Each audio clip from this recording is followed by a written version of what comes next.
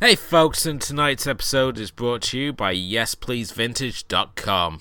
If you're in the States and a fan of vintage and upcycled housewares and clothing, give YesPleaseVintage.com a check for clothing, jewelry, homeware, and some really awesome finds. So go check them out now at YesPleaseVintage.com. And currently, if you spend over $60, you get free shipping on all orders.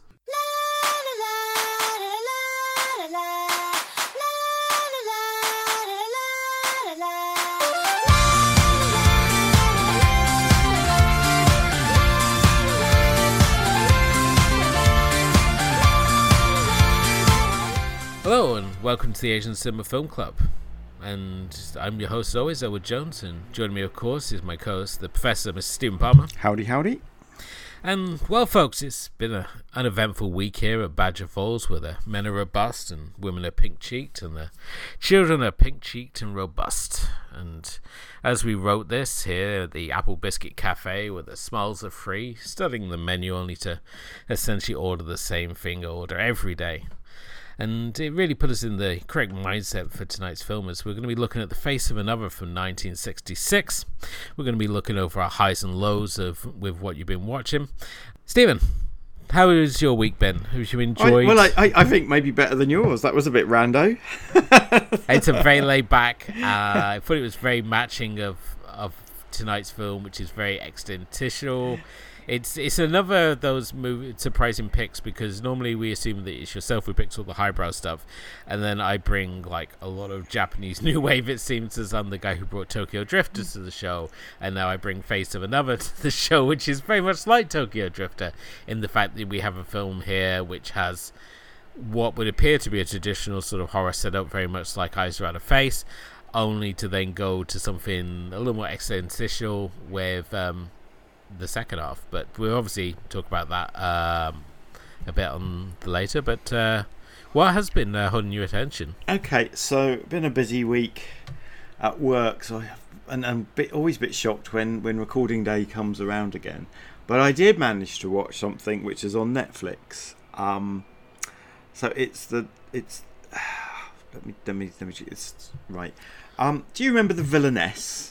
Oh yeah, I know what you're going to say already, because I watched the same thing as you. Good. Then we'll probably have a little chat about that. So The Villainess was a film I really loved. I think you were less keen on, but I think we can both agree it had elements of style about it, like the sort of opening first-person shooter shot and the motorbike stunts and things like that. I know, I seem to remember that you felt it was a bit derivative of about 57 other movies, but yeah, it was very similar to Nikita, but it was very much more the way of like Assassin or No Way Out, I believe. Oh, No Point to Return was the American one with Bridget Foster. I want to say. Bridget Fonda. Bridget Fonda. Yeah, Peter Fonda's daughter. Yeah, I think it was. Which also had Harvey Keitel in the role that was originally played by Jean Reno as the cleaner.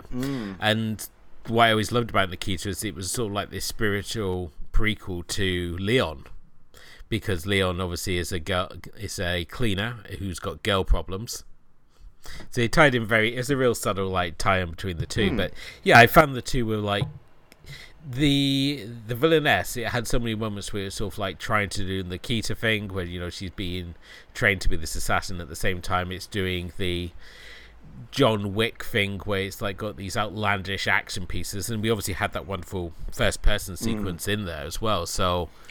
Yeah, I really enjoyed it, but at the end of the day, the director, Jung Byung-gil, is clearly being hyped up to be the new Korean action director, because his second film, Carter, is on Netflix. I got to admit, it was one of those ones that said now in trending. I thought, what? Is that a Korean film? Because Carter doesn't sound like a very Korean name, does it? And then a little bit looking up, and I saw it was by Jung Byung-gil, and I thought, oh, the guy who did The Villainess. I'll enjoy that. Yeah. Jesus Christ. You can have too much of a good thing, can't you? It's 2.5... The film it reminded me of, right, is Crank. Very much so. Yeah. I drew the same comparison. I was like, these people who've been waiting for Crank 3 should really be happy, because we essentially have Crank 3 here. I mean, so yeah, it's one of those films which is ostensibly a single shot movie, although it doesn't really try very hard to show the joints. No. It's 2.5 hours long, and it is balls to the wall action. All it is action, and there's some fantastic bits and there's some dreadful bits, and there's a plot. I'm not even sure what the plot was, mate. Maybe you got a better idea of it than I did. I couldn't work out whose side who was on and what the point of at least 1/3 of the detective agencies. But fundamentally, there's an amnesiac guy. He wakes up in a bed of blood. The CIA come in, and apparently we're in South Korea, and there's been some kind of zombie outbreak, and that's ruined America and North Korea, but South Korea's all right. But then there's some kid he's got to rescue, and he doesn't know who he is, and there's a voice in his ear telling him what to do. And then eventually we get to some North Korean rebellion thing goes on, and I don't really know at all. All I know is it's just action, and some of it's really, really good, some of it's really, really janky. But at the end of the day, I was exhausted because there's nothing else to it. And I draw those allusions to the Crank films, which I really love. You could have exactly the same criticisms of them. It's like Crank as if Crank was Jason Bourne, isn't it? With the whole amnesiac stuff. But Crank at least has got a Jason Statham, who's a fairly charismatic lead, and a huge chunk of humour all the way through it. This thing is po-faced, and some of the action, there's that bit at the end where they're hanging off a helicopter. I played a few rounds of Mario Kart while that was going on, and it was still going on 10 minutes later. It's just, I don't know. Did you enjoy it? To be honest, I really enjoyed the first part of this. There's a really great moment where he jumps through a window and ends up in a gangster sort of trying to think of the word, bathhouse. Oh, like and in the spa bar, yeah, like a Yakuza spa bathhouse place, yeah. That's right, and at the same time they're also using it as a torture room and slaughterhouse. So it was multifaceted, and we have this really wonderful set scene where he's there battling all these guys, and it would put it like right up there with like bathhouse fight scenes like the likes of Eastern Promises with Viggo Mortensen's knife fight that we see in the bathhouse there. And as it went on, it just became more and more sort of outlandish. And when you have like characters who are unrealistically hanging on the sides of planes and no one's ever in any sort of real danger, it does become, as you said, very sort of exhausting. The fact that every sequence seems like a video game setup rather than a film setup. Like there's a sequence where they're on a motorway, and then suddenly you've got like cut back, and we've got like the 6 bikers who are in like perfect formation as the music sort of swells up. And it just never lets up. It just constantly action, but it's so detached, the action is, because we have this guy who's never in any sort of fear. He can take on multiple guys, and there are moments where the choreography is absolutely beautiful to watch, but at the same time it's got that same level of exhausting violence as The Night Comes For Us. There's only so many times you can watch somebody get their face dragged along concrete or kicked out of a car door, or it's knifed, or have their neck broken before it becomes exhausting. And the fact there's so little substance in between, it's all very much like video game filler. I mean, it feels like you've to me, you've hit the nail on the head there. It feels like watching someone play a video game, but they've cut out when they were playing it, and you're just seeing the cutscenes or the QTEs. You know, that's what it feels like. It just you're watching someone play one of those video games which is all flash and no game. You know, you just press the triangle button at this moment. It's not like one of them. But at the same time, you know, that scene in the bathhouse, he takes on 100 naked people, but there is the weird naked zombie lady as well that's never really explained. And there's some pretty cool stuff when he's in the transit van and it's open on both sides. It's pretty cool, although it's so much computer generated. I think that's why you don't feel there's a lot of risk to it. The other problem it has is the fact that here we have a director who's determined to have the whole film look as if it's been shot in one take. And yes, there are obviously no moments where you can see where the two pieces join together, which is neither here nor there.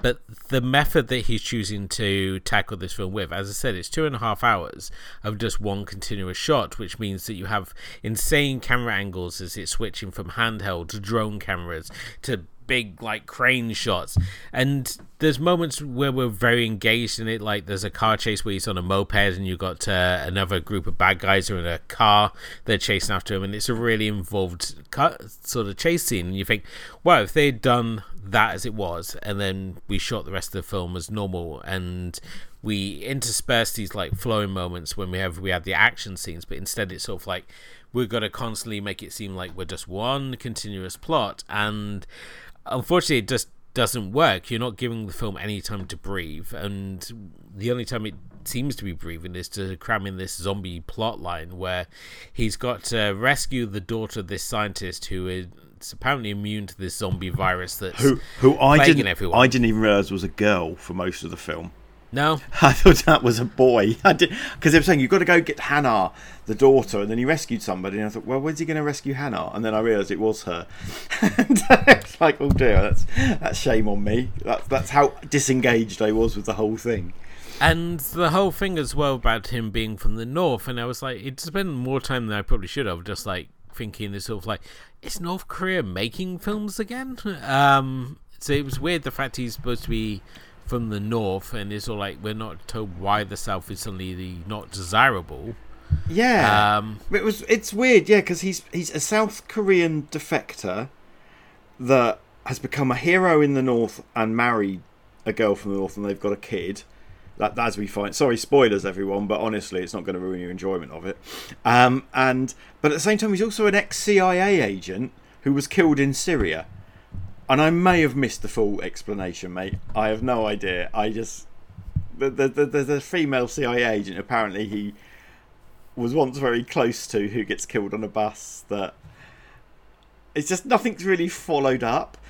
And if it didn't have this conceit of it all existing in this 2.5 hour period, cut out a couple of the action scenes, it could have been a South Korean Jason Bourne film, right? And it would have been great. But instead, the conceit, I think, does it no favours. And the fact it never really stops, other than the occasional exposition dump, to do anything. But the other half of me saying 2 stars for the action sequences, because some of them are spectacular. And if you saw them in isolation, you'd think, wow, that's going to be the best film ever. So yeah, I don't know. I'm glad we have a similar opinion. It just did very little for me in terms of like what it was trying to achieve. And I know there's people out there who just absolutely really enjoyed this. But if we compare it to like RRR, which is another 3-hour action romp, that at least bothered to break things up. It's not that we have some insane action set pieces all the way through that movie, but it's giving itself room to breathe. We have the romantic. Yes, we have the bromance. Have a lot of broing out. Yeah, and I still can't get over the fact that those montages of them like riding through the countryside. I know, and then lifting each other up in like. I mean, constant. Yeah, I mean, I'm not a huge fan of the 3-hour film. Never have been. Or the 2.5 hour film, to be honest with you. But, yeah, RRR blew me away, and I will watch that again. Carter, I can see myself going onto YouTube and watching a clip of it in a couple of years' time, but I'm never going to watch it again. And it's clearly... well, I think there's 2 reasons for it existing. Well, 3 reasons other than Netflix to make money. But I think they're expecting to make a franchise out of this. Certainly when you see the ending. And... You did better than me if you can remember how this one ended, I think. Well, it ends on a cliffhanger. Right. On a train on a bridge blowing up. Oh, that's right. That was a really stupid ending, wasn't it? It made no sense. It's sort of like, why are we doing this for? Yeah. Well, I think it's to set up a sequel, but I also think this is like the practice for Jung Gill, the director, I think he's lined up to make a proper Hollywood film. So I suspect this was, because a lot of this is in English, isn't it? So I just think there's it's like, here's your audition tape for Hollywood, or here's your first practice run, something like that. So he's the next guy to make a Western film. It'll be interesting, but there's nothing in this.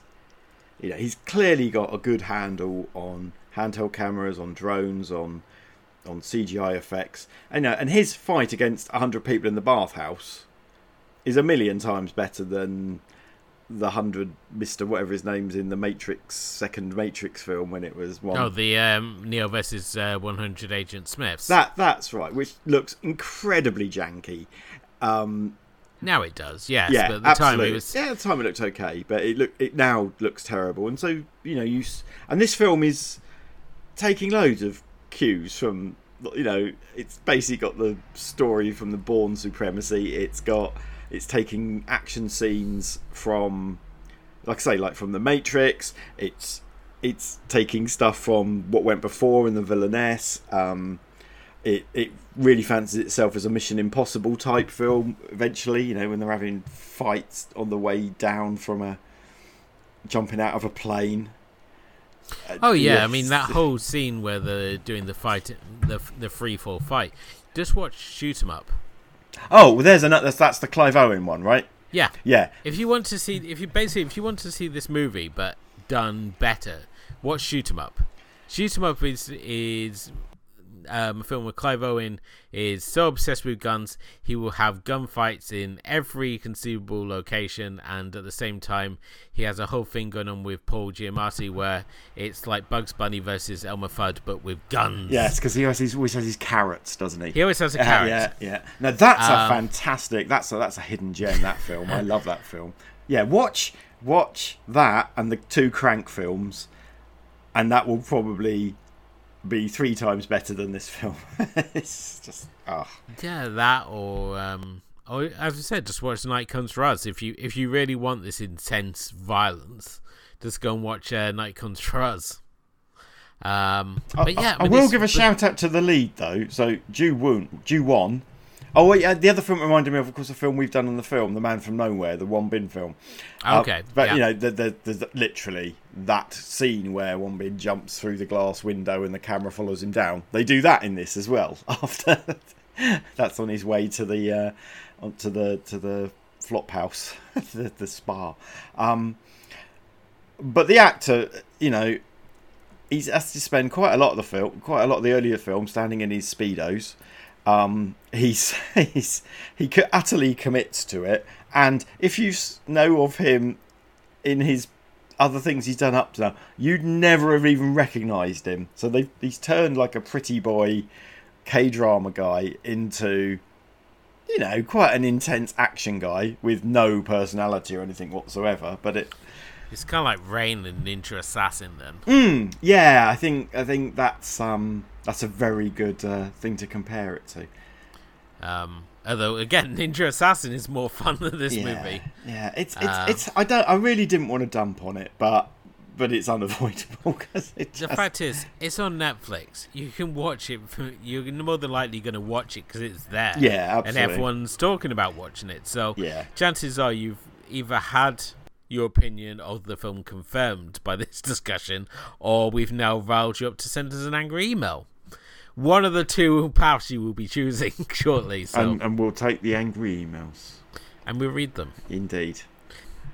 So anyway, that's all I've watched this week, and it's made me quite angry and out of breath. So have you seen anything else? I am just going to have to know. I'm just now like... I'm just all riled up here now, just like trying to think what else I've watched now. Because that was the thing. I broke up... I broke it up over like the Sunday, and it was still an exhausting experience. A lot of people are watching Crank now, I see. As they should. Although I've got Crank on Blu-ray. I can't remember if it's Crank or Crank 2, and it'll only play on my Blu-ray player if I have a USB stick in there for some reason.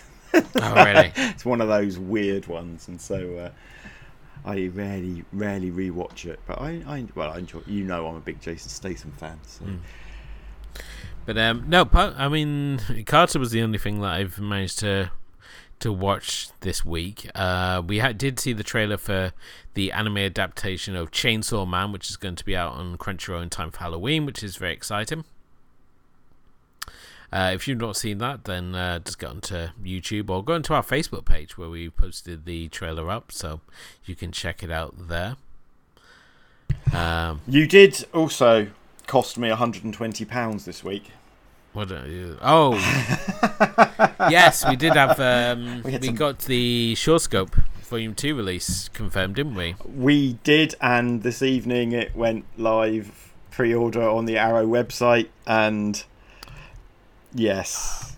You order for Amazon, and then you can, as a drop in the meantime. Then but I've got some points at Arrow for buying previous ones, so yeah. But you have to pay in advance through Arrow, don't you? That's I did it on the old credit card, rather than my normal thing. But I really love that Shorescope box set. I know you'll get it all on the Arrow player anyway, but fingers crossed. So this second set is bigger than the last one. So it's it's going to RRP at $169.99, but it's currently $120 on. On you got to get in early with these things, don't you? So I did that. So you gave a list of films, but I'm on the Arrow website, and I was just wondering, shall I just read them off? Well, I mean, we're just going through the list now. I mean, obviously the standout of this set is going to be the Chambers of Shaolin trilogy, which obviously is the first 6 Chambers of Shaolin is the movie which is basically training montages. The whole movie is just one big training montage, and it gives Gordon Liu basically doing his thing, and then he comes back in Return to Phase 6 Chamber of Shaolin, where he's playing a different character, but that's one that we talked about in the show, as it features some scaffold fu, as well as some bench fu in there, and it's really good. And then we've obviously got Disciples of 36 Chamber, where he plays the mentor character, and again, that's very, very overlooked, and those 3 films I would say are the big standout of this set. We also have The Kid with the Golden Arm, which a lot of people bag on, but I never understood the hate for. It's another one I reviewed for Eastern Kicks when they all came out on iTunes. That's the one that's... Oh, I've seen that one. I've got a couple of... Yeah, I do have a couple of these films already, which is the only downside for me. Yeah. Is that I've got The Kid with the Golden Arm, and I've also got My Young Auntie. My Young Auntie, another phenomenal one there. And this funnily enough, a film I was thinking, we could do that for the show, and then it came out that it's on this, so I'll wait to the It's funny you say that, because I was going to say the same with Phase 6 Chamber Shaolin, so yeah. So so like you say, I think you're right. I think the 36 Chamber trilogy is probably the highlight.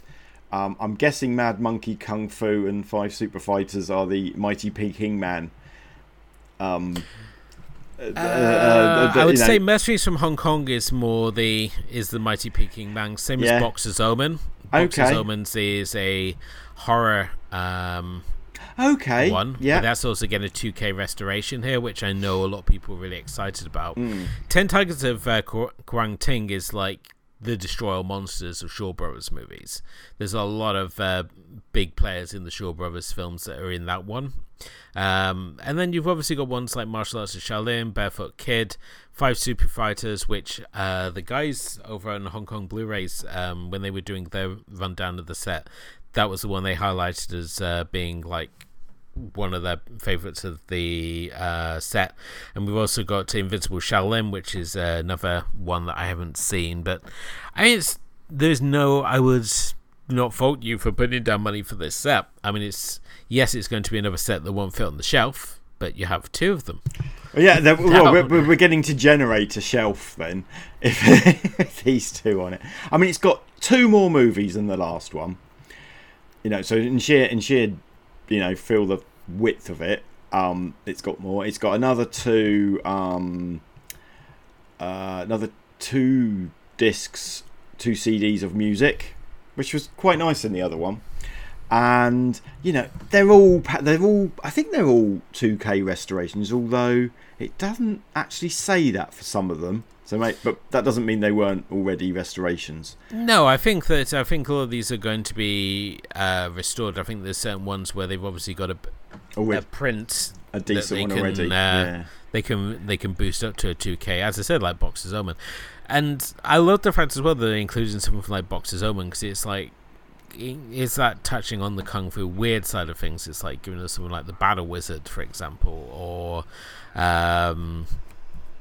there's another one which is just eluding me now, but I know it's a sequel to another Shaw Brothers movie, which I can't remember the name of now, but I think Boxer's Omen is going to be one of those titles on the set that I think a lot of people are going to be very excited for.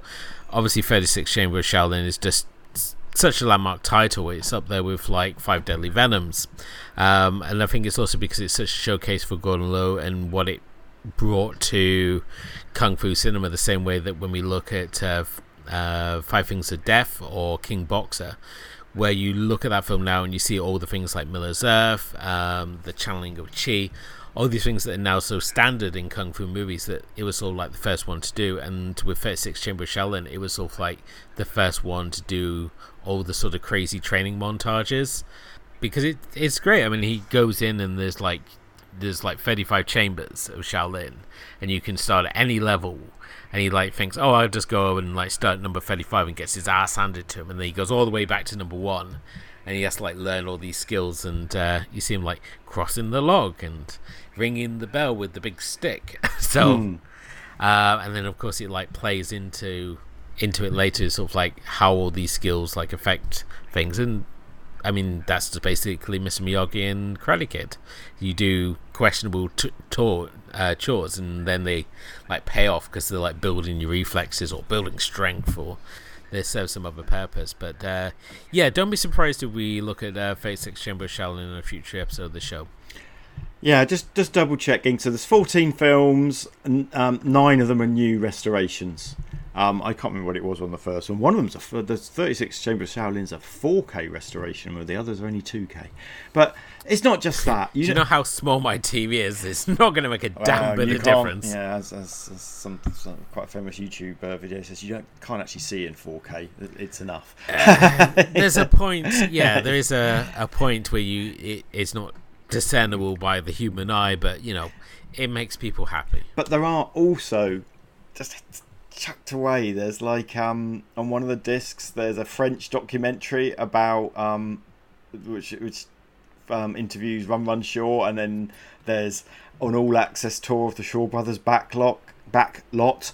There's for some reason the third episode of 3 called The Beauties of the Shaw Studios, which is a 3-part documentary that's on the My Young Auntie, so I'm guessing they're going to talk about Kara Hui on it. But I love that kind of, remember on the erotic ghost story from 88 films, that TV show on there. I'm hoping for more of that kind of stuff. Didn't one of them have like a Jonathan Ross documentary, but only like half of it? That's right. So that was I can't remember. That was that off the Shaw Scope set? Or was it on the Gamera set?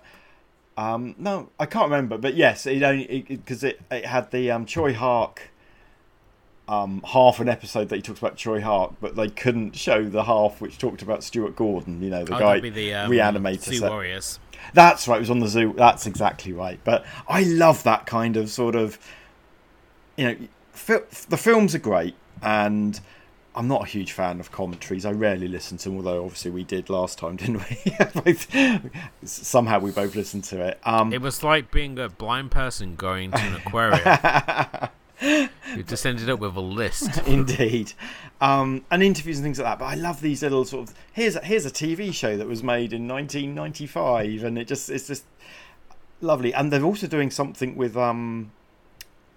Again, they're just doing more and more. The Kid with the Golden Arm, is that what it's called?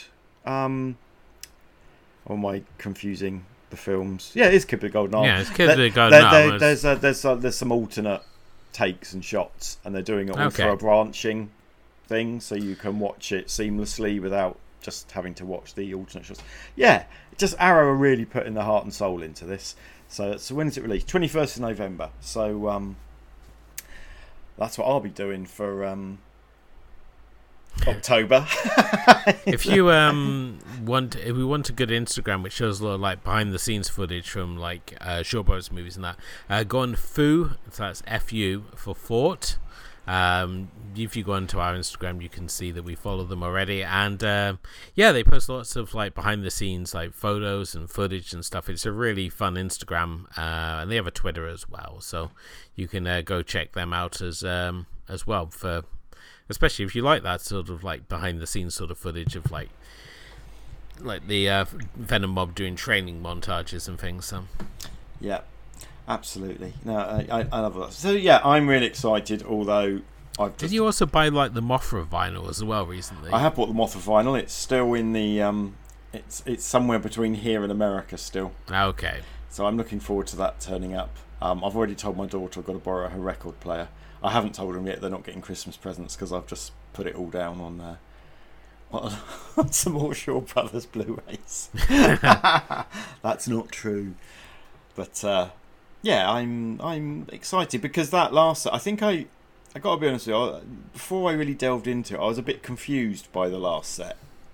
I didn't really know what they were doing, but of course, what they are doing is highlighting certain directors, and then a couple of bits on the outside. And I've really got into that box set.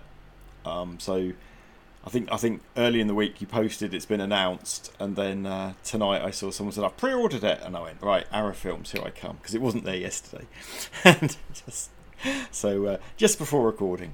So let's see what happens. I also ordered another film as well, but I'll tell you about that when it arrives. On that note, it's time to fire the projector for tonight's feature presentation, The Face of Another.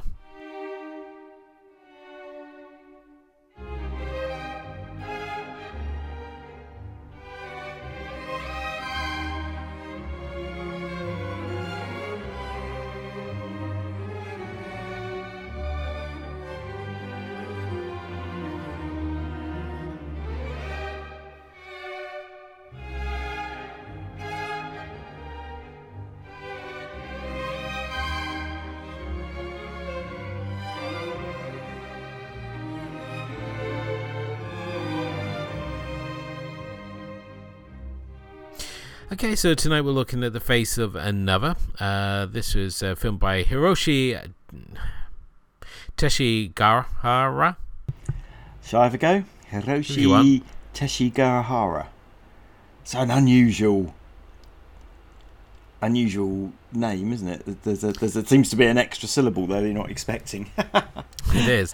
Released in 1966. This is also part of the Criterion Collection, where it's spine number 395. Another Criterion release for ourselves, because we also looked at Pale Flower this year. So we're slowly crossing off the Asian titles in the Criterion catalogue. So, and yet another Japanese new wave film. We are Branded to Kill. We've done, haven't we? We have. Yeah, I think we've done another one as well. So yeah, it's obviously a. Well, I mean... Giants and Toys, of course, we did fairly recently as well, which is also from the New Wave period. And Pale Flower. Yep. And we've also talked about Inflatable Sex Doll, The Wasteland. So, yep. The Japanese New Wave it's a very interesting field, especially when you compare it to like the French New Wave, which is kind of excruciating in the times. There's certainly something about the Japanese New Wave cinema where they've got a real sort of element of cool to them. And with this one in particular, there was just something about this image of our main guy, Mr. Okuyama, who's suffered an accident, which has left him hideously burnt, and he now has to wear bandages completely covering his face. So he kind of looks like Darkman. And at the same time, he's currently consulting with a surgeon called Dr. Hori, who joins him on this sort of obsession over what a face is, what it means to someone's identity, and the pair devise a new technique that allows him to essentially be giving a new face through the use of a lifelike mask, with the first hour of the film following the pair as they set about creating this mask, and the second half of the film following Okuyama as he attempts to seduce his wife and also explore this world where he essentially has been given a new personality just through being given a new face. All the while, Dr. Hori is sort of like further examining his own obsessions with what identity is, and certainly what makes us who we are.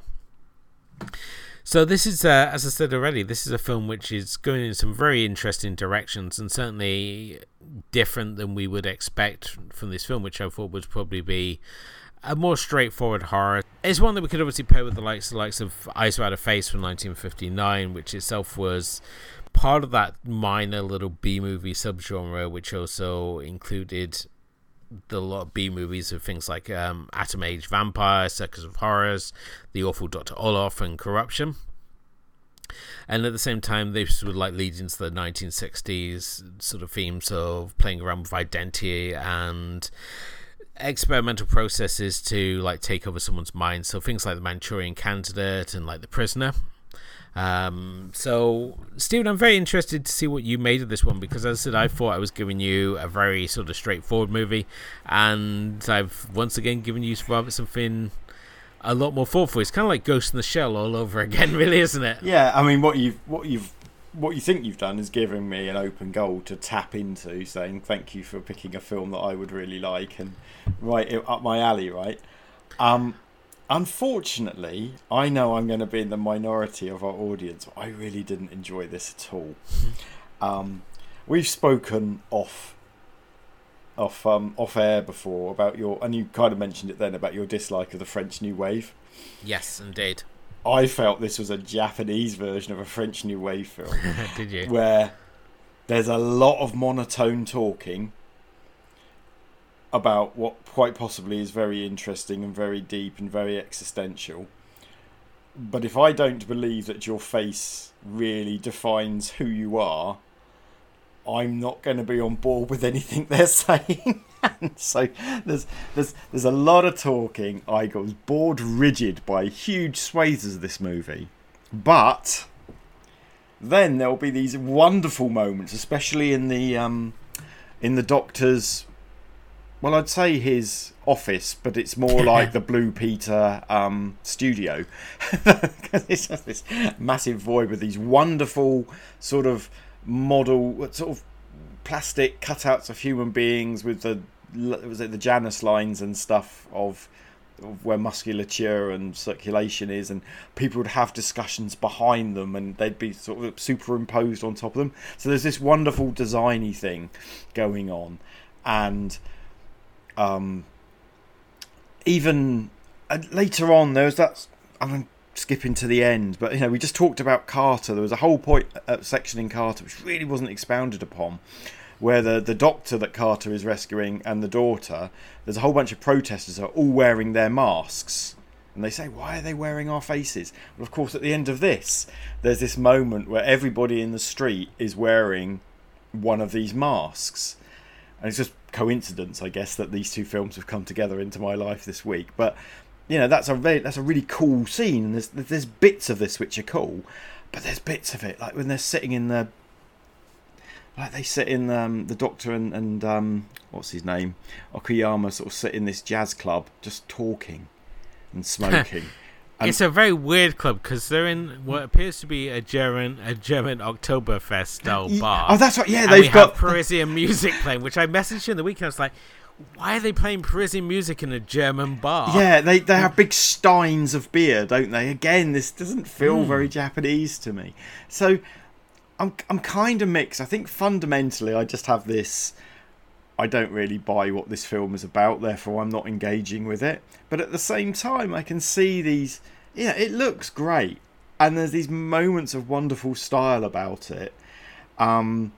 but I was bored. And I know, I see, I see that our, friend of the show, Rashmi, said, "Oh, I'm so excited about you reviewing this." There's quite a few people, actually, in the Facebook that were really excited. I'm sorry. I'm really sorry. I thought this would be a tap-in. I thought this would be, thank you, Elwood, you've given me yet another film that I don't have to pick. And it was fresh to me as well. I'd never even heard of it, mate. So the director I'm aware of, because he did Women of the Dunes, which again is another sort of existential movie, and that one, I think that might have gone to Cannes, stuff like that. That's a classic. This is like the follow-up. And the visuals, you showed some pictures of a guy with a fully bandaged face. What did you reference? Darkman. I'm thinking Hawley Griffin, from The Invisible Man, that kind of thing. It's that would probably be a more highbrow like recommendation. Yeah, I mean, we could obviously the Japanese one we looked at. Absolutely, it's a thing. And you talked about films which talk about. I mean, I love Eyes Without a Face. When you that's the first thing I said, wasn't it, last week when you said we were going to do it? Eyes Without a Face. It's got that kind of thing. And I love films, more modern films which have similar stories. Things like Dead Ringers, the Cronenberg movie, and The Face That I Live In. Is that what it's called? The Pedro Almodovar film with. Oh, the Skin I Live In. The Skin I Live In. It's got, that takes it to these concepts and these things to the nth degree, as they say. Where someone's face literally does change who they are because the guy's a plastic surgeon. So there's a whole sub-genre of cinema that this film is part of, and I think it feels like it's a sort of film that lots of those later filmmakers have seen and been inspired by. It's not a Criterion released by accident, right? It's just me. I don't like it. I was bored. However, that's me. Let's talk about the movie. Now we know where we are with it. Well, I think the film itself, it splits itself into two very different movies. The first half, as I said, the first hour of this movie is just about him getting his face. And in that we only get like a briefest glimpse of what he looks like without his bandages on. And there's a lot of talk of like how he came to be burned in this industrial accident. And we also see the fact that he is trying to have a normal relationship with his wife, who is doing her best to uphold their marriage, although at the same time she's struggling to deal with the fact that her husband's now like got this bandaged face. So the intimacy has been lost in their relationship, and he's very much suffering from it. And he's become a dickhead, right? There's no getting around it. But we never really know what he was like before. But I guess the assumption is that they got on before. It's a horrible thing that's happened to him, but it's really, really affected him. And he's a dickhead without the new face, and he's a bigger dickhead with the new face. So no wonder she doesn't want it to do with him. Sorry. Oh, I didn't like him at all. It's so we yeah, I've thrown you, haven't I? I just said it's on one hand, I mean, as you were saying a lot about the fact that you got a lot of monotone speaking, but at the same time you see how this doctor's faced with like going against what he knows he shouldn't be doing, but at the same time his own sort of obsession of pushing himself to like, can he create a face for this guy? And it so could easily have like stumbled into like B-movie fodder. And I mean, I'm not going to lie here, I mean, the reason I was so interested in this film is just that whole visual of him with the bandaged face. And the clip I saw was where they were like questioning the guy who they eventually used as a mold for his face over like, oh, we want to use your face, and it had this real ominous tone to it, and I was like, oh, he's gonna be like some sort of like villainous character, but no, he's just an average working Joe who's involved with this doctor, and the pair are gonna create a mask. See this, I think this talks to the root of my problems with the film. I don't understand what the big controversy is. Why wouldn't making a mask for someone whose face is horribly disfigured, why would that be a bad thing? And as we never really see this fella again, so it's not as if he's become this other guy. It's not as if the other guy was actually a serial. I don't think so. It's actually a serial killer, and by taking on his face, he's become a wanker. It's just a dickhead who becomes a bigger dickhead, and I don't understand this fundamental transgression that they're making by giving him a mask. He does stupid things with it, like creates a second life and tries to seduce his wife, and without her knowing, although she does. And well, we had that wonderful scene where we see the shot of him buying the house, a secret apartment twice, and it's shot so it mirrors itself, which is a bit jarring if you haven't been paying attention to the movie, because you think, have I just like skipped back?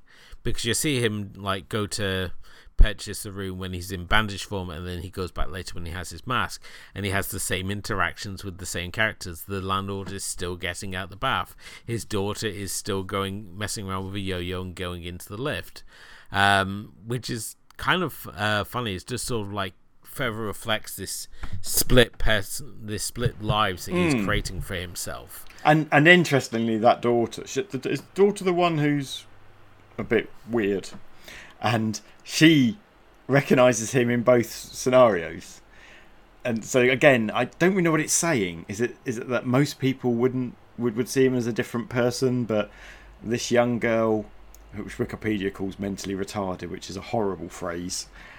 I don't know why they've got that in there, but why is she able to see through the veneer of this mask? And I just don't know what questions it's asking, because I just don't get it. Sorry. Well, the girl herself, I mean, she's played by Etsuko Ichihara, who would go on to win the Japanese Academy Prize for Black Rain. Gotcha. As well as appear in some 100-odd movies. I mean, and doesn't look like a young girl. She looks like she's 30. That was the other thing that bugged me. I was very charmed by her character. Yeah, no, she. Don't get me wrong. There are people in this film. I think the wife is interesting. I think that girl is interesting. I think there's the core of a really interesting movie here. I just don't understand it. I'm too sick to understand it. No, I wouldn't like say that. I mean, there's a lot of films. I'm handing in my professorship, mate. Wow. That's it just seems to me it's funny the fact that I brought this is like, as I said, there's two movies like this, because I brought Tokyo Drifter, which is kind of like this. It's kind of like a surreal Yakuza flick, isn't it? With the wandering hitman. And again, you didn't particularly vibe with that one either. It is funny, isn't it? That you know, the elevator pitch for this show is that you like the cult movies and I like the highbrow movies. And actually, you've brought two of the most highbrow movies to the show, and I've not jived. It's not. Yeah, that's not. I appreciate the art, right, and the fact that we can talk about it means there's something about it, but I just didn't jive with either of their implementations, and I think that's there could be reasons for that, but it's clearly a good film. It's just not one for me, and it's a shame because every other film you've mentioned that's in this kind of genre I fucking love. So it's even a subgenre that I'm kind of keen. You know, that concept of what makes you. That's really interesting, but I'm just not sure wearing a mask. Well, we had the similar sort of thing of like what is a soul in Ghost in the Shell, where we have the major like questioning over like what makes somebody human, and in that one it was sort of like the presence of a soul or the ghost in the case of the cyborg, and with this one it's sort of like it's just really sort of like playing around with the ideas of like how your face is really hangs so much on your identity, and it makes analogies to things like executioner's masks and hijabs and why women wear makeup, and yeah, that's the best line of the film is there's a bit where is it the wife talks about that she wears makeup? Is that this film? It is this film, isn't it? Yeah, it's this film. Yeah, that was interesting. I could get with that. I think it's actually. Do you know what I think my problem was? I think it's just when the doctor, the psychiatrist, and our main guy are talking is I just completely switch off. When they're talking to anybody else, I'm quite engaged. So I don't know. Maybe I don't go to enough Japanese Parisian themed bars with big steins of lager. That's probably what it is. I loved it as well when they're creating the mask and they're giving him these questionable facial hairs, and one's very close to Rolf Harris. Do you know, there is a bit of me that thinks, because he's got this kind of... Well, actually, it's not too dissimilar to my current facial hair, where I've only got the beard, not the moustache. And I do need to shave now, because you've just reminded me who it looks like. He does look like... It's worse when you watch like the pilot episode of Land of the Giants, and there's a guy who's the spit image of Rolf Harris. Yeah, it's not, you know... It's that kind of 60s hipster turtleneck wearing beard. Oh yeah, it's the Bongo Arasas sort of beatnik and look, I've realised I've got it. So maybe that's why it's bothering me. Maybe I was seeing myself in the film. You were just like looking in the mirror and it's sort of like, why is this bothering me? That's exactly what it is. It's only because the moustache my food gets caught in it, and I was too lazy to shave the rest of the beard off. But sound like my barber just sits and eats out of his beard. Oh, don't. Like David Bellamy. Strawberries. Oh, there's some deep dives of British culture we've put in there. Obviously there's another thing to this film. You haven't mentioned it, but you talked about there's like that. You know, there's two halves to this story, but there's a third story interleaved into this film. That's right. About a young girl, pretty girl, who's got a big scar on her face, and it's a very tragic story. And you know, she basically, we see bits of her story where, you know, she's being, I don't know, what's the word? She's people are being mean to her. Oh yeah, she basically she covers up the disfigurement that she has on the right side of her cheek, which we're led to believe is a result of the atomic bombing of a city, and we see because she mentioned she's from Nagasaki, so I guess that's what we're meant to... And we have the scene where she's sort of like walking down the street and she gets wolf whistled, and then her hair flips up and shows her a scar. And yeah, I mean, this is in the original novel. From we're looking at Wikipedia here, she appears in a movie that he watches at the cinema and then recounts. But in this film, it's sort of like a separate thread of just how someone else is choosing to deal with their disfigurement. Which does lead to some weird moments with her brother. Yeah, I didn't even realize it was her brother to start with. I mean, I assumed it wasn't, and then the text makes it clear. It wasn't. Well, yeah, they're very close. But yeah, she works at a psychiatric ward for shell-shocked World War II veterans, which is, again, it's a really interesting sequence, and it's a shame that they just don't do more with her character rather than the last hour of this film, which is sort of spent with him trying to seduce his own wife and then going on a sort of psychotic slant before basically saying that, you know, this mask gives me the freedom to do what I want. I'm someone who essentially does not exist. And I think this it's sort of like just when it's getting sort of interesting that the film ends.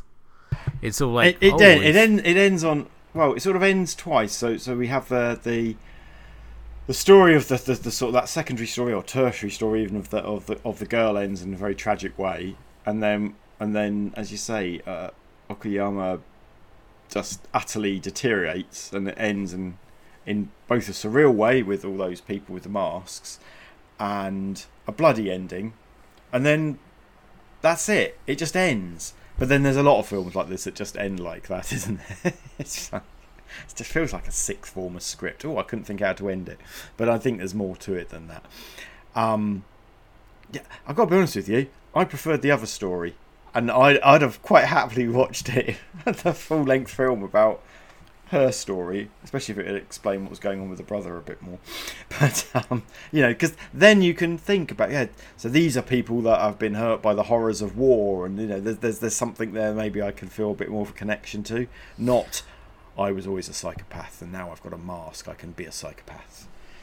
Well, when he initially is like, starts seeing the doctor, he talks about his plans to disfigure his wife, and then his plans to blind the world so that they wouldn't be able to react to his deformity. So he's initially introducing is very sort of self-loathing, and he blames a lot of people, despite the fact that he says openly he doesn't blame anyone for his accident, but now he blames people for their reaction to what he's been left looking like. And that's not good. We only get a brief glimpse of what his face looks like, but he's had, is it liquid nitrogen or something in his face? Liquid oxygen, I think, is what they said. Right, there was a mix-up with what they were doing, and it essentially says that he got sprayed in the face with a chemical which has left him like horribly burned. But yeah, he now just gets to wander around in the in his bandages and looking like the Invisible Man. But there's some sympathy. He's not. There's I'm going to go to Marvel Comics, bizarrely, right? But there is the because this reminds me of it. The character Doctor Doom from the Fantastic Four. Yeah. So the conceit of many of the retellings of the origin of Doctor Doom is that either the mask he wears hides a horrible disfigurement, or that putting the mask on created the disfigurement. But John Byrne back in the 90s did a version where it turned out that actually he's got a tiny little fucking scar, and he's just so vain that he can't see that no one really notices it. But the whole thing about Doctor Doom is that he hides his face, and there's this huge disfigurement, and that kind of maybe leads to his, should we call it megalomania, or whatever it is that Doom has got. I did for this guy. I felt a lot of similarities between Victor Von Doom and Okayama. Although this probably 66. It's probably contemporaneous with that original storyline. So it must be the thing that was going on. Do you think that the fact that Okayama looks so similar to, obviously, the very classic look for the Invisible Man is a representation of how isolated he feels now from society? He is essentially the Invisible Man. Nobody really pays attention to him. I think that's absolutely what it is. That visual is, that is literally taken from the old Universal. Is it the Universal film, the original Invisible Man? Yeah, and I think that's absolutely a very good reading of why he looks like he does. Why he ends up looking like a hipster beatnik, can't tell you. Well, it's unclear why they chose that particular guy's face out of all the faces they have. I mean, they even keep the mole. Yeah, but then obviously Asian culture has a kind of connection with moles and hair and stuff, doesn't it, that we don't really have in the West. You've seen all those Hong Kong movies with guys with great big sprouts of hair. Well, Zoo Warriors, didn't that have wasn't one of the old Eyebrows Boy, I think, had big mole with hair coming out of it or something as well. So we had the guy with the long eyebrows, because long eyebrows is a representation of wisdom in Kung Fu cinema. And one of our favourite actors, Lam Suet, Suet Lam, however we say it, he's got quite often his characters, not only he has a big mole, but he usually big sprouts of hair coming out of it. It's a thing, it means something, and just weird, not the same. But yes, he looks kind of cool in his turtleneck and his geography teacher jacket, and quite a lot of it. I'm see a lot of myself in Okayama. That's kind of my vibe. I don't know, but yes, to your point, yes, you're absolutely right. The Invisible Man illusion is absolutely what they're going for, must be. Any other insights? I just think, 'cause I remember coming across this movie in the Directory of World Cinema Japan, Volume 1. I remember seeing this film in there, and just instantly, again, it's that picture of him against the glass screen, which has obviously got all the lines for the ligature, and it's next to the Leonardo Atomical Man, is it? Universal Man, whatever it is. Yeah, the very famous used to be the opening thing of World in Action, if you remember that. ITV documentary series. Yeah. Yes. But yes, it's a famous image. I think it's on the Voyager or version of it. No, it's not. Voyager, slightly different. But yeah, where the man is a naked man represented in a circle with different positions of arms and stuff. But yes, there's a lot. That bit's so cool. That bit's so well done. Oh yeah, definitely so. I think the best bits of the film are certainly in the first hour of this movie. I think that the second hour really sort of drags on because it becomes more sort of musing, and it starts off interesting enough. Him obviously adjusting to this new face, the fact that he can't feel the wind. He has to like learn all these sort of skills to get the mask to sort of sit. Those sort of moments are interesting, and it's just when it becomes about him essentially stalking his wife for no real purpose because she sees right through it. That it kind of lost its focus in that second hour, but I think certainly in the first hour, while you obviously were bored, I was sort of very engaged in this one. So, and I do wonder. And we're going to keep going on about this, but we're in another fucking heat wave. I do wonder if just the heat has stopped me enjoying these things, because it's not very often I hate 2 things in a week. I don't know. Yeah, I just had a hard time connecting with it. I can't lie. So yeah, that's obviously Face of Another. It is available through the Criterion Collection, so you can add it to your closet.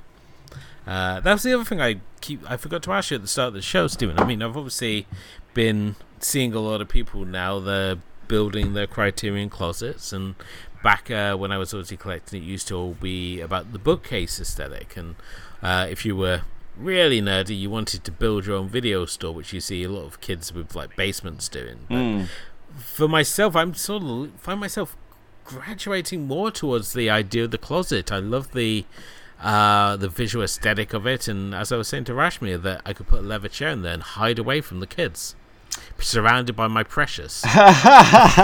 You're the beautiful things. You're the Criterion Gollum, are you? Right, yeah. Well, it doesn't even have to be Criterion. It'd just be like my boutique ones. You know, the DVDs where they put some effort into the covers rather than like phoning it in. You know, just to be surrounded. I mean, here in where I record, I'm recorded on like 2 sides by my bookcases. So I've got like my film books to my left and stuff, and I love being surrounded by the books. So the idea of having the closet like you see people building like the Criterion closet and stuff, I really like, and it also avoids the problem of sun bleaching of your spines. So I don't know, what do you sort of lean? Do you have a preferred aesthetic? Well, what I know I'd like to have, that does appeal.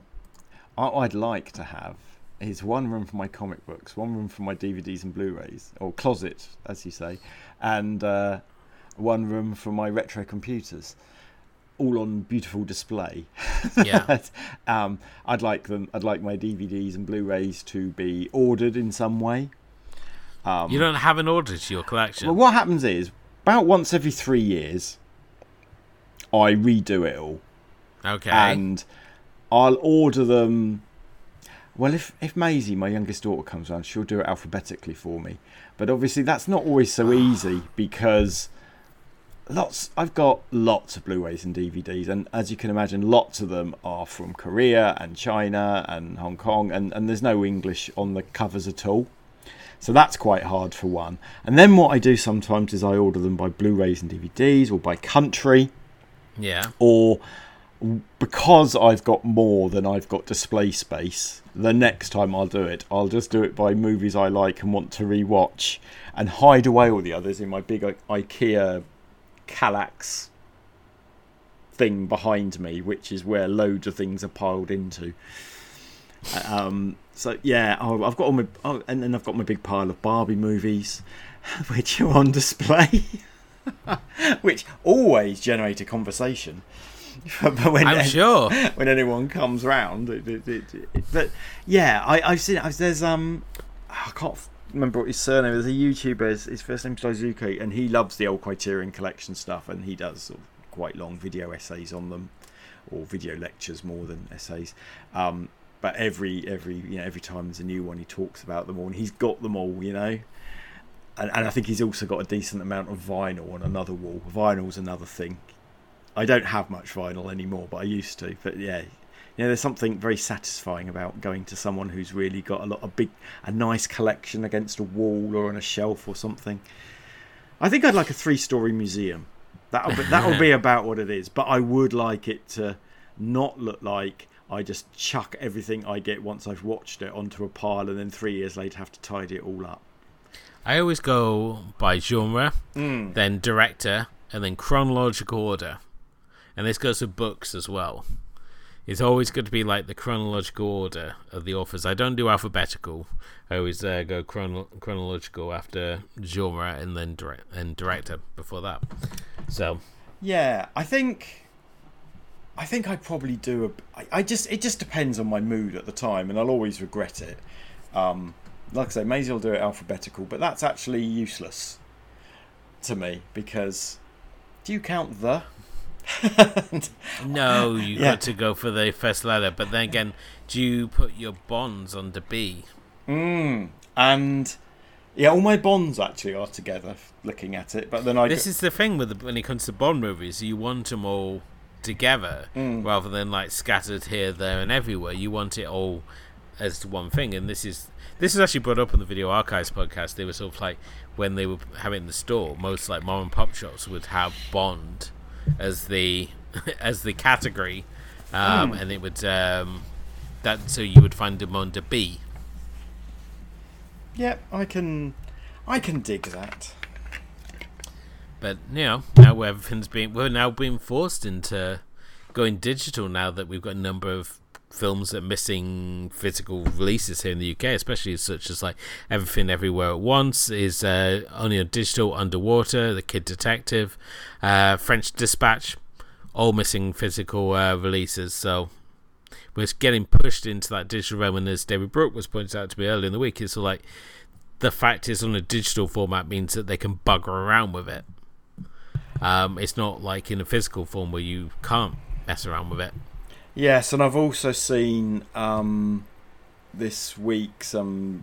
I mean, nothing that particularly bothers me, but I see that HBO Max have taken some of their releases that were digital only off their platform for whatever reason, and so there are now films that don't exist. And then obviously I was going crazy and saying, "Oh, look, all these films on Netflix will disappear one day," which isn't necessarily quite what will happen, but it might do. I love physical. I've got to be honest with you. Yeah, I mean, physical is nice to have, and I think certainly when it comes to the Criterion Collection, there are some really nice covers in there. I mean, certainly their copy of Videodrome has got the best cover. Same with Repo Man has got a great cover, and then I see other ones where they just seem to be not really trying. So it's a little frustrating when you see like a Criterion cover with just a really boring cover. Yeah, I've got a few Criterions, probably from my early days of collecting. When it was exciting to import stuff from America. Before we started having to pay import tax. Well, pretty much. Like when we used to have Play.com and things like that, companies based in Jersey that you could just get it in. I haven't got that much. I've got like Solaris. That which is I've had that for as long as that's existed, and I don't think I've ever watched it all the way through. That when we do Russian movie film club, maybe I'll get around to that. That was our great plan for April Fools, wasn't it? We were going to do the Russian film club, and then Russia invaded the Ukraine, and it seemed less funny. But I don't have. Yeah, just think about it. I don't have a lot. What I do have, obviously, is quite a lot of things which are clearly the Criterion release. Things like the Burmese Harp I've got is clearly the Criterion edition, just wrapped up in a Eureka or Masters of Cinema label. But of course. But it doesn't have... Obviously, I've got the Godzilla set. So, I've got the greatest set of all. But I don't... One set to rule them all. I just don't think... maybe I've got... The Royal Tenenbaums, that might be a criterion. Yeah, a cover again, another really phoned in cover, because the Wes Anderson ones are those awful hand drawn covers, which I just do nothing for me compared to the original Wes Anderson covers, which have got a real sort of whimsiness to them. But yeah, there is something about having like there's certain labels that when you line them up, like if you're doing like your Tartan or your Arrow or your Shameless, especially Shameless with the yellow sleeves, you have a lovely block of yellow there for your real slimy scumbag movies. Yeah, the other problem I have is obviously if it's a director I followed for a long time, you know, I started off on DVDs and then went to Blu-rays, and for some reason Blu-rays are like a centimetre shorter. I don't know about you, I haven't got any UHDs, but they're black, so they look all different, and so there's things just look naff on my shelf if I organise them the wrong way. but then Godzilla and Gamera and the Shore Scope collections have screwed it up. I've got loads of like I quite like I collect like quite a lot of old BBC TV shows and also stand-up comedy shows, and they never match, and there's no you can do those, just file them in the bin. I kind of like them. I go through my little phases of the BBC. It's not just the BBC. I'm rewatching Cracker at the moment. Oh, Cracker is that's a show that should never have come off the air.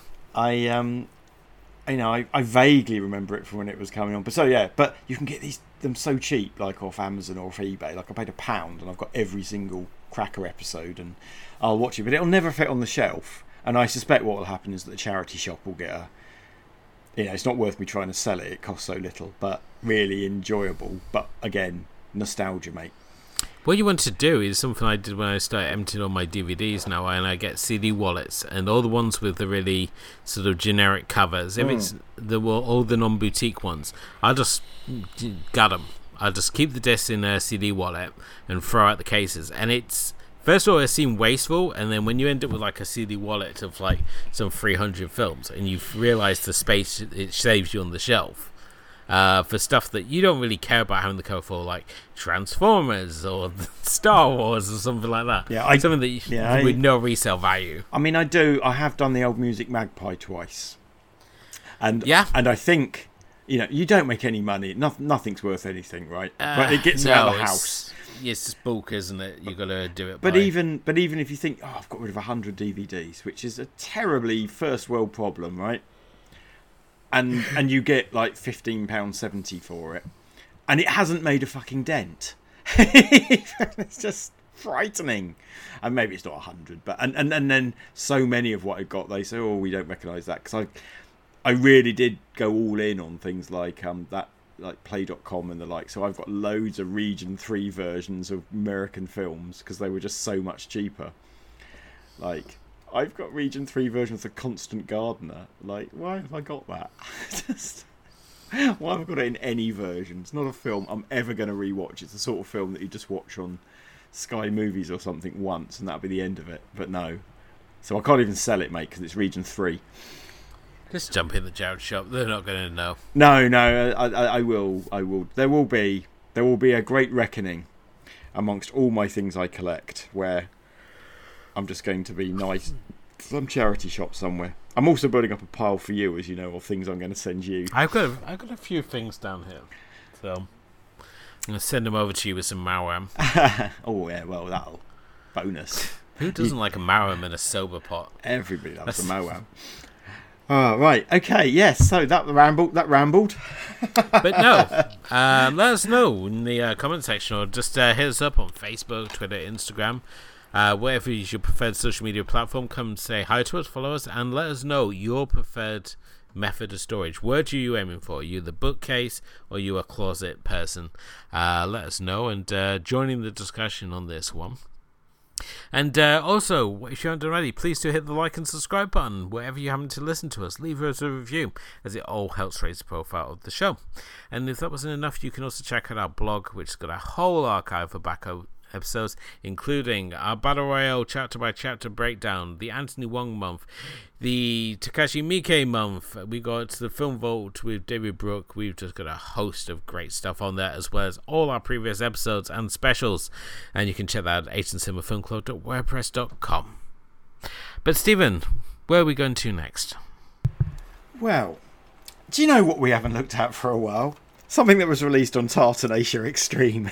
I can probably date this.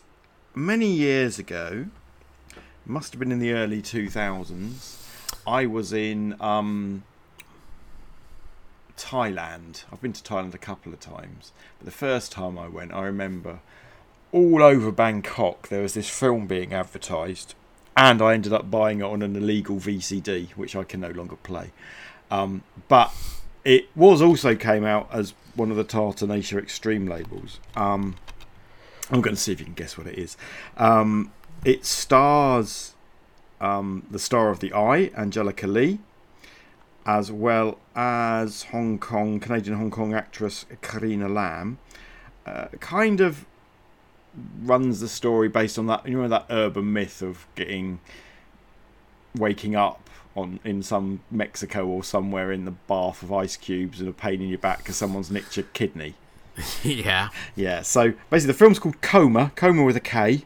Okay. So it was released. Well, I know it was released in Tartan Asia Extreme. I'm holding it, and it cost me £1.50 from CEX, which I refuse to call sex. So yeah, I'd like to look at that sort of a Hong Kong thrillery. It's sort of a horror-y thing, but more thrillery than horror-y. I don't know. Have you seen Coma? I haven't. Tell a lie. I watched the first 5 minutes, but I was at the time it was on Film 4.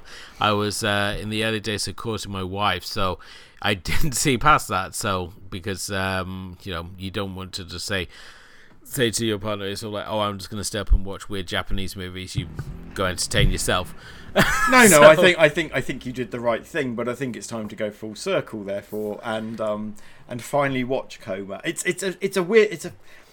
kind of a film from my early days of. Well, it's around. I mean, although the DVD is dated 2005, I'm sure that's just when it was released over here. And it's certainly one of the issues, one of the films that they put out, which I think a lot of people forgot they put out. Another one would be Freezer and Cello. So Freezer is another one I've got, but I've got the original Japanese DVD of that. I haven't got Cello. Cello and The Wig was another one, wasn't it, that they did? Yeah, I think at the time. Yeah, it's in that kind of second. We talked about it before. There's a sort of Division 2 of Tartan Asia Extreme films. It seems to, because it's got white. It seems to only fit with Ichi the Killer as the only thing it would look good on the shelf next to. It just doesn't. All the other Tartan Asia Extreme films have got black spines, haven't they? But that and Ichi the Killer have got white spines. So yeah. I've seen it a few times. Spoilers. It's just a rando Hong Kong thriller horror from the days of the Asian Extreme boom. But I thought it'd be quite nice to have a look at it. Get us ready for the big countdown of Halloween. Indeed, like an amuse-bouche.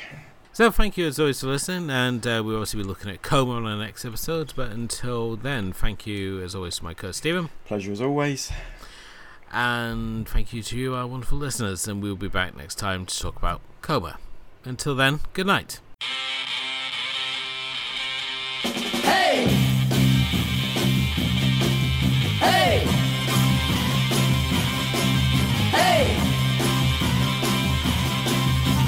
昨日の恋は忘れて昨日のあの子を忘れて踊り続けていたい夜なのさ月が砕け散っても星が燃えて落ちても踊り続けていたい夜なのさ胸に刺さった恋の刃が燃える想いを